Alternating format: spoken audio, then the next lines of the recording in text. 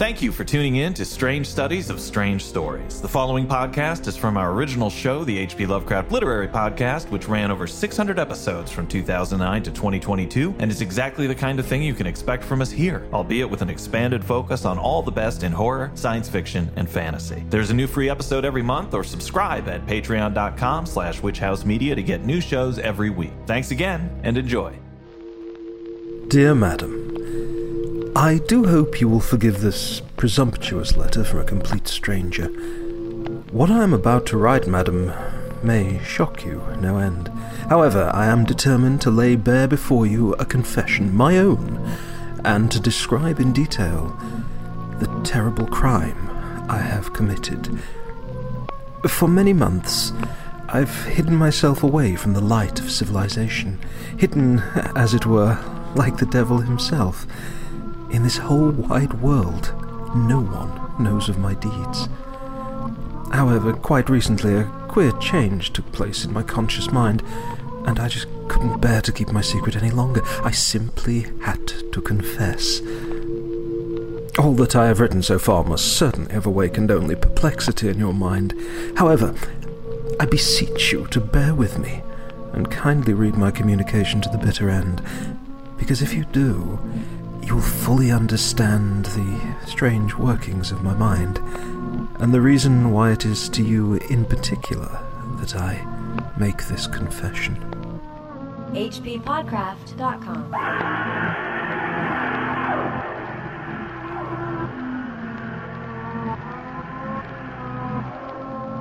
I got something to confess. What is it? I love this time of year. Oh. I love the songs, I love the food, I love the decorations, I love it all. Well, that's quite a confession.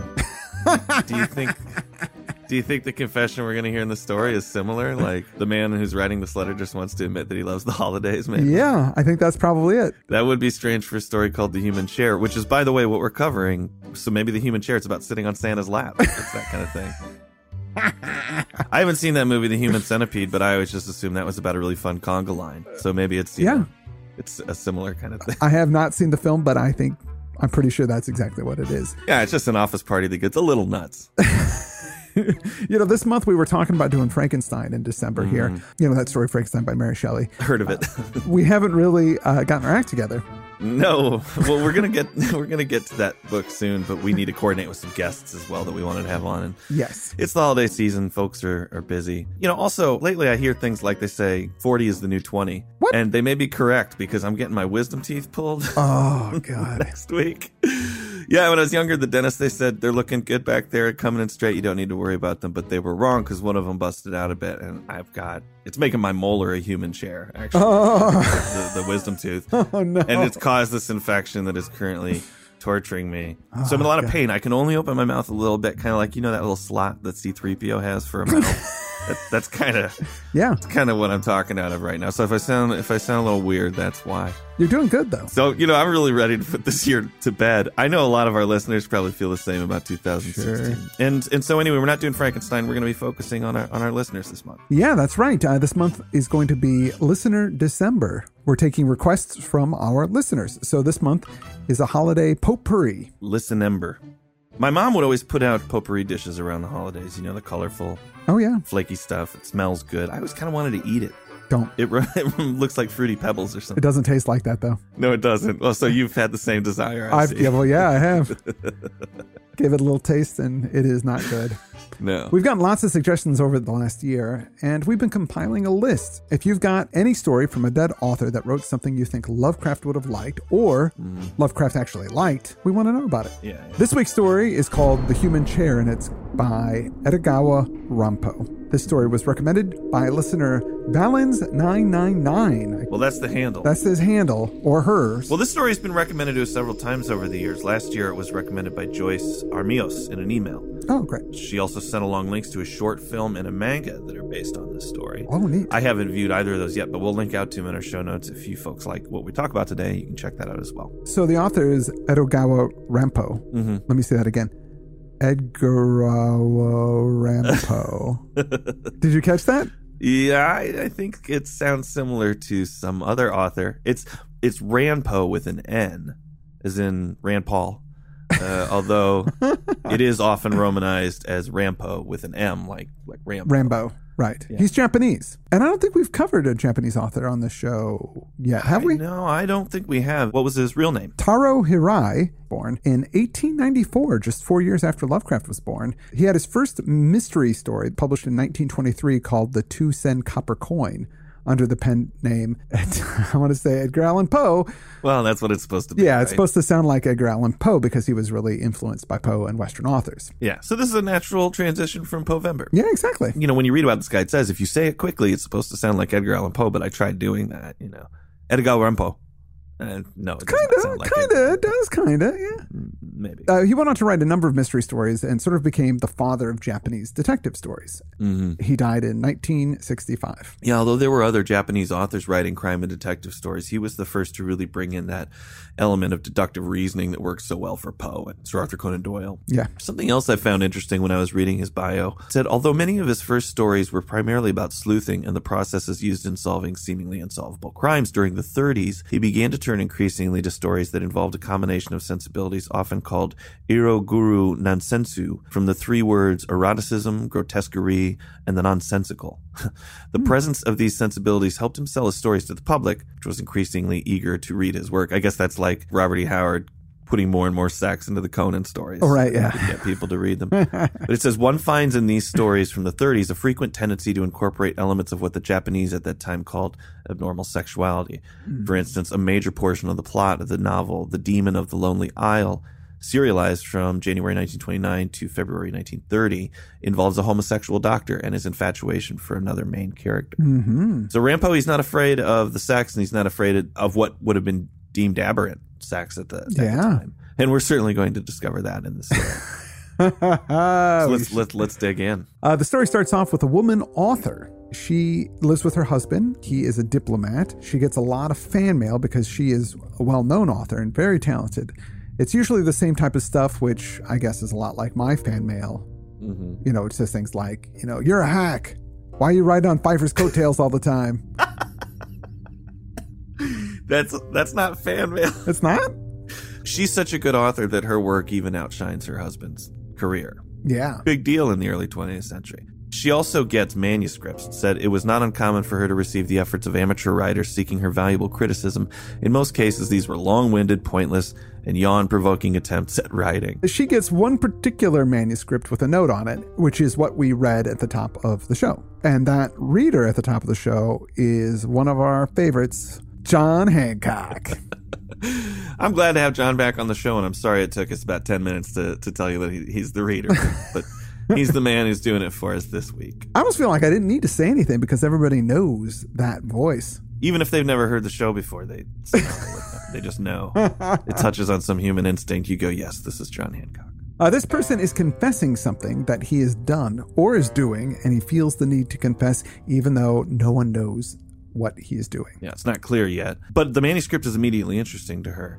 Said her curiosity aroused to the bursting point, and she was spurred on by some unknown magnetic force to read this. So once again, we've got a nested story. Most of the story is this anonymous man's letter. I thought this really made good use of that. You can really kind of see her there reading it. You got enough of an introduction that even though I'm taking in the story, I was very conscious that it's this woman reading this letter the whole time. Yeah. And I think the fact that it's a confession kind of immediately established some tension. Well, there's some misdeed has been done if you're confessing it. So what is this misdeed and how horrible is it? So it's great because I'm just waiting to find out what this thing is. Yeah. The first thing he lays out is that he is ugly. Ugly beyond description is what he says exactly. He says he is horrific due to months of unsanitary living. That gets me thinking right away, sewer dweller? Is this a Chud story? More Chud. I'm not sure. He says even though he's ugly, his heart is filled with passion. And I make a mental note of that because love is what I would be thinking he would be saying. But no, he says passion. Right. Passion is not necessarily a good thing. I mean, you can beat a guy with passion. Passion is how they define second-degree murder, right? Right, exactly. Since this guy is so ugly, he's become an artist, or that's what his life path has led him down. Yeah. And I know the feeling, man. Oh, come on. First the hate mail and now this. Well, you've been endowed by nature with artistic talents, so you've got one up on this guy. Because he says, I don't have any natural talents. I'm a lowly cabinet maker. He's got to become a craftsman. I think anybody could be a really good artist. It's a matter of practice. Yes. I think anybody, if you practice enough, you can get good at something. And his art is chair crafting. Yeah. And at this point, I think, oh, okay, this is the confession. It's going to be an Ed Gein kind of thing. Like he's going to make a chair out of a person. Right. I was thinking that too. Well, you know what? It's funny. I thought about that, but then I also, every time I heard the name of the story, I imagined it would be about a person maybe growing into a chair, like becoming one with the chair because they've been there too long or something. But on your point about making a person into a chair, I remember our friend, our old roommate Christian, had said that when he died, he actually wanted his body to be made into something. Oh, right. Yeah. He wanted like his bones to be made into art. And I was wondering, what's the legality of that? Could you actually do that if you wanted to? It's totally legal. Yeah. It is? It's totally legal. Yep. So just go ahead and do that, Pfeiffer. Okay. They'll be like, are you going to get buried? Do you want to be cremated? Human chair.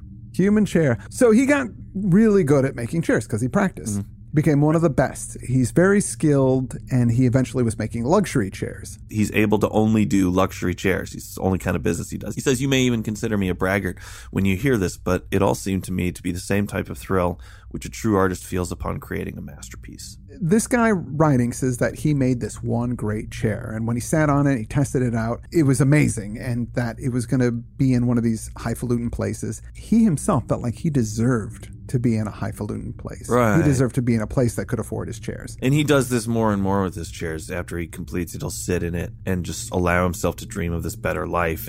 And he imagines romance as part of that, which is unavailable to him in his real life because he's so ugly. Right. And you do feel sympathy for him. He writes, imagine, madam, the pathetic figure I made, sitting comfortably in a luxurious chair of my own making and pretending that I was holding hands with the girl of my dreams. Oh.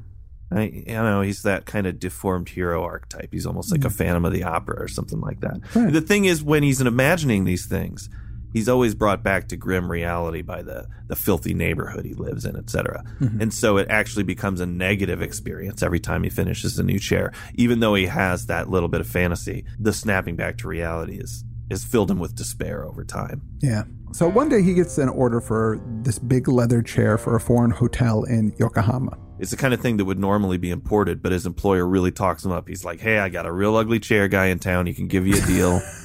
Real ugly, real savings. And he takes the job very seriously. He skips food. He skips sleep.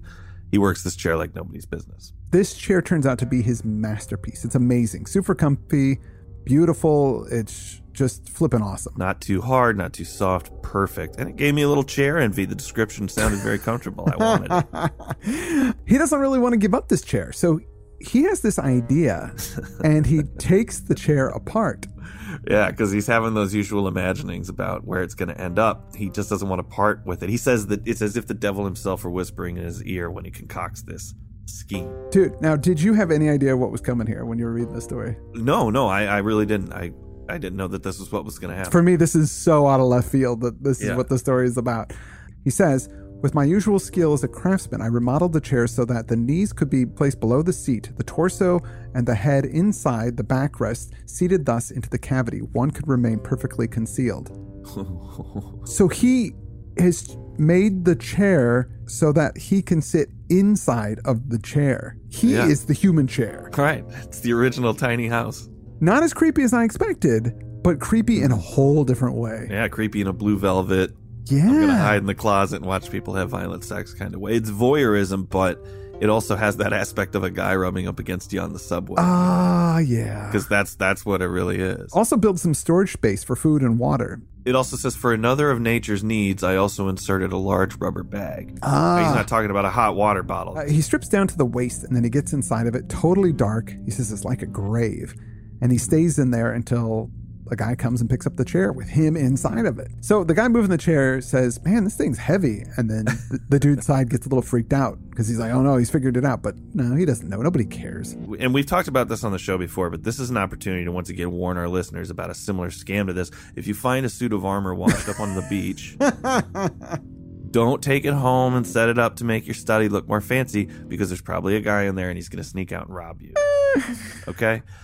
Oh, That's this guy's whole plan, though, with the human chair, or at least that's what he's saying his plan is. He says, my key motive in this mad venture was to leave my hole in the chair when the coast was clear, loiter around the hotel, and start stealing.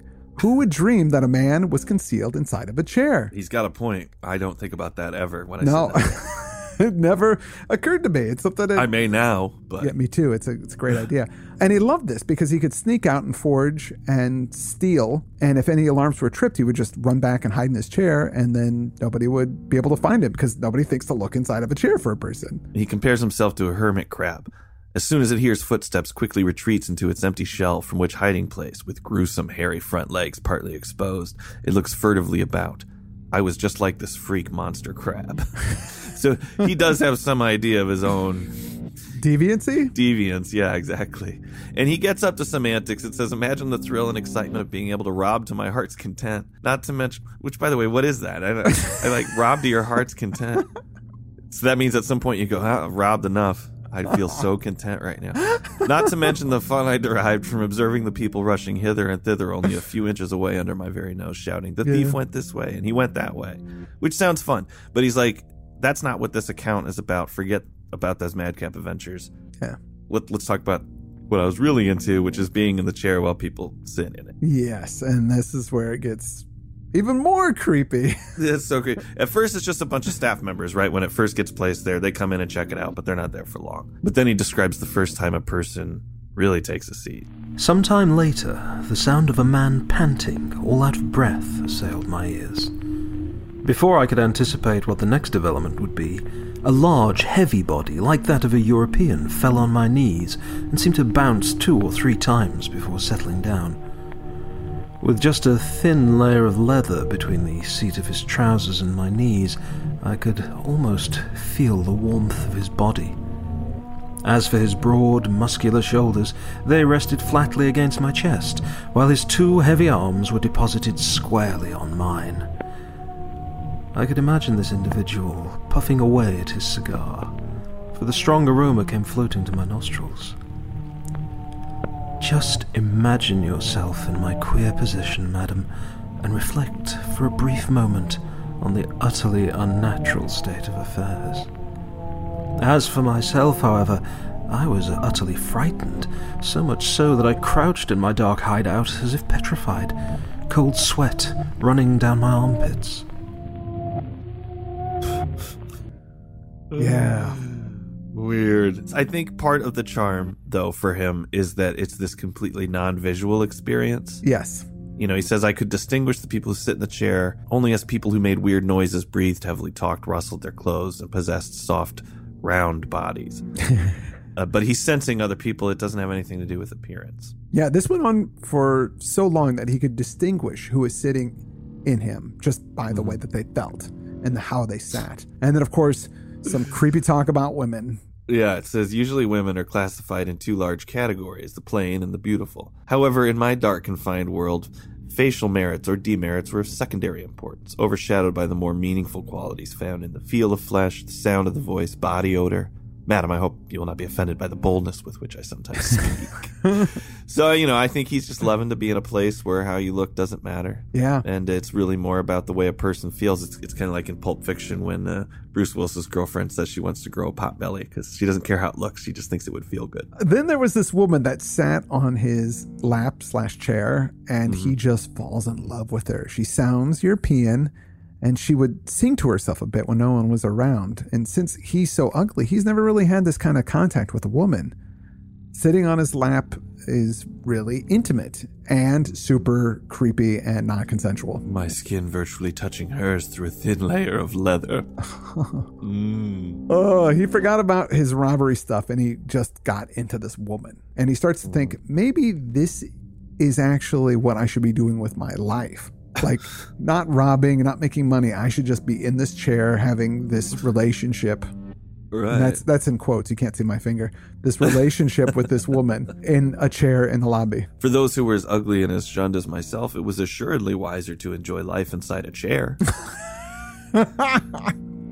So months go by and he gets physically worse. Since he's cramped up in the chair so much, his body would he would get muscle cramps and he's all messed up. And by the time he's sneaking out, he actually has to crawl on the ground to get to the washroom, which is so creepy. If you think about the dude peeling himself out of the chair and then like scurrying across the floor, dragging himself. It's Now this woman that he's into, she moves on. It's a hotel, so she's not there for very long. And he talks about other love affairs, again, air quotes, that would happen. And he goes into a lot of creepy description about the different types of bodies of women that would sit on him. Yes, some of the women possess the firm bodies of ponies.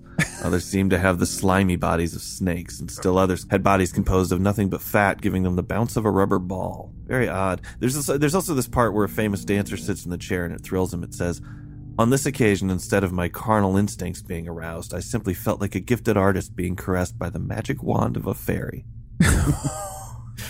Well, man. After a few months more, the hotel is sold and the chair is sold, of course, to new owners. The Westerners are leaving and the hotel falls into Japanese hands. They're going to be a little less luxurious in their amenities. Right. So the chair has to go. And he's bummed out, of course, but he thinks that now, since he's going to be sold off, that it's time for him to get out of the chair, take all the stuff that he's stolen, and live really well. But he starts thinking about this companionship that he only gets from his chairism. Chairism. And that's what I'm calling this, chairism, yeah.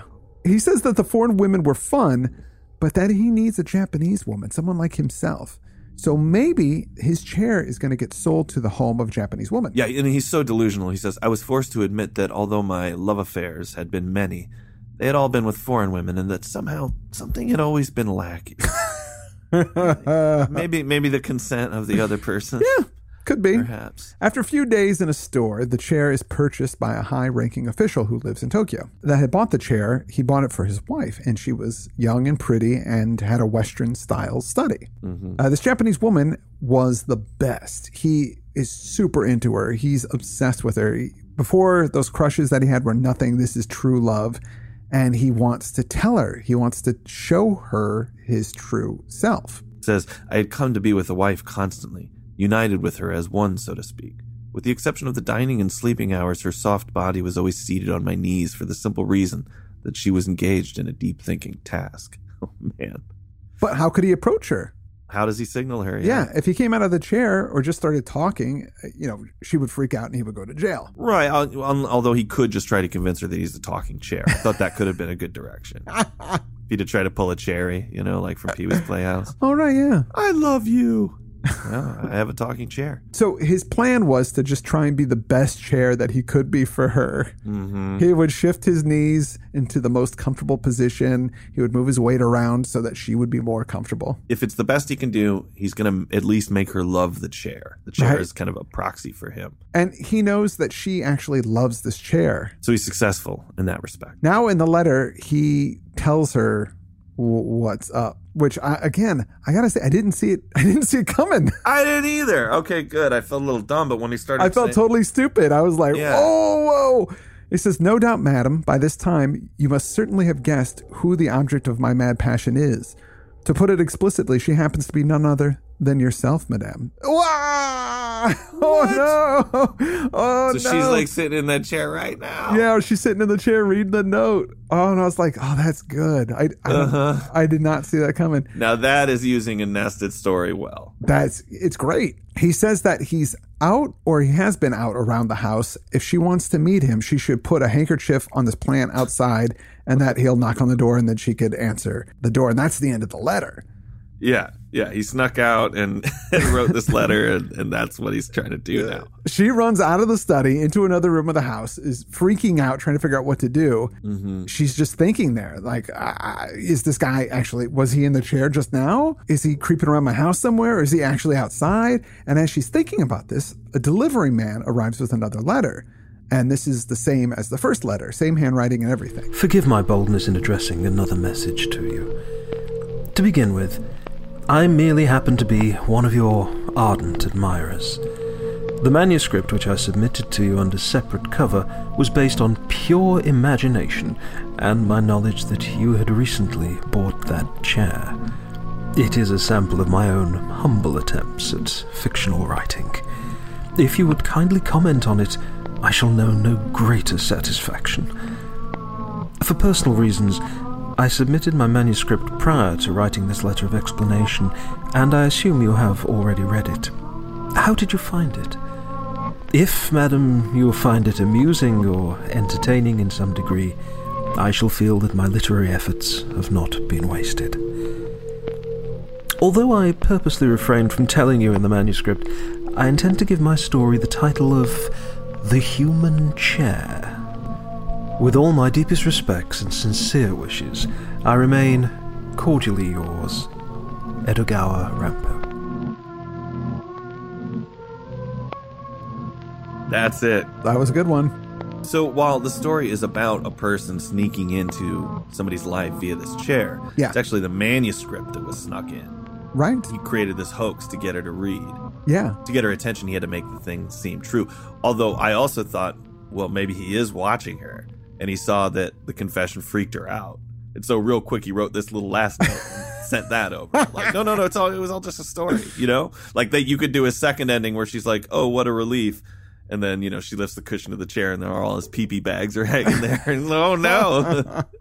It was true. I gotta say that there is a lot of fetishism in this story, which is something we never really come across in our stories. I guess not so much. I don't know if it's that in Japan, especially in the 20s and 30s, if this stuff was more acceptable to talk about or not. Because, I mean, I really have never read anything like this from this time period. This seems very modern to me. Well, it seems similar to stories by Poe that are about obsession. But this having its particular, what is that called? Frottage, having this, that he's, touching and rubbing against people for sexual gratification. Yeah.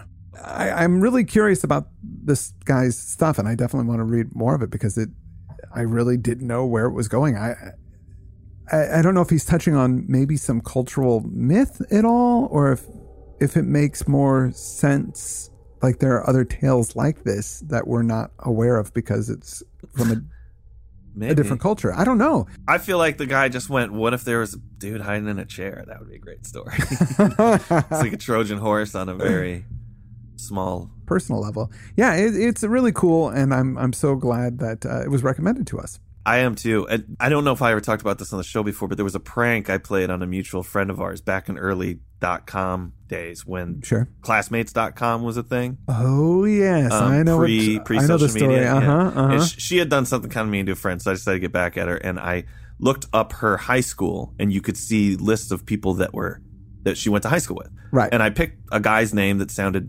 kind of, I don't know, just bland, just really out of a hat. Sure. And I made an email address with his name. Yep. And I wrote her and said, hey, I haven't talked to you since high school. And she fell for it.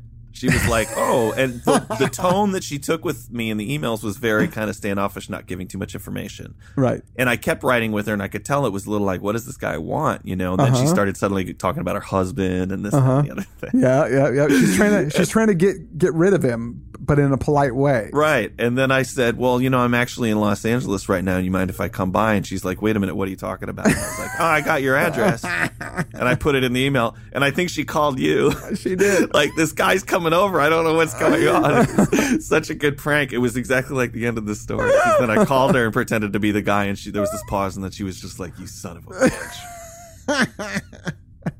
I had her so freaked out. It was a kind of a mean trick, but it had this exact same effect where she was suddenly like, this guy's showing up at my house any minute. That was, I believe that she had pulled some kind of prank on somebody else, and it was kind of, she had it coming. She did have it coming. Yeah. And I was very proud of that. I was proud that it came off, that, because if it had been the wrong classmate, she just would have been like, I talked to you last Tuesday, right. or whatever. Yeah, but she did kind of know who he was, and he was kind of a weird guy. So it totally worked. Next week, it's going to be another surprise. It's Potpourri December Listener Member December. We're not sure what we're going to pick. We're going to go through our list, grab something on social media. We'll post it. I'm looking forward to next week. Chad, I hope your oral surgery goes well. Thank you. I don't know if I'll be recording before or after, so I could be positively Nixonian on the next show. We'll have to see. And I also want to thank John Hancock for once again doing an awesome job. He's so amazing. God bless you, sir. He's an awesome dude. Thank you so much for helping us out. And that's all we got for this week. I'm Chad Pfeiffer. I'm Chris Lackey. And you've been listening to the H.P. Lovecraft Literary Podcast. At hppodcraft.com. hppodcraft.com. Bye.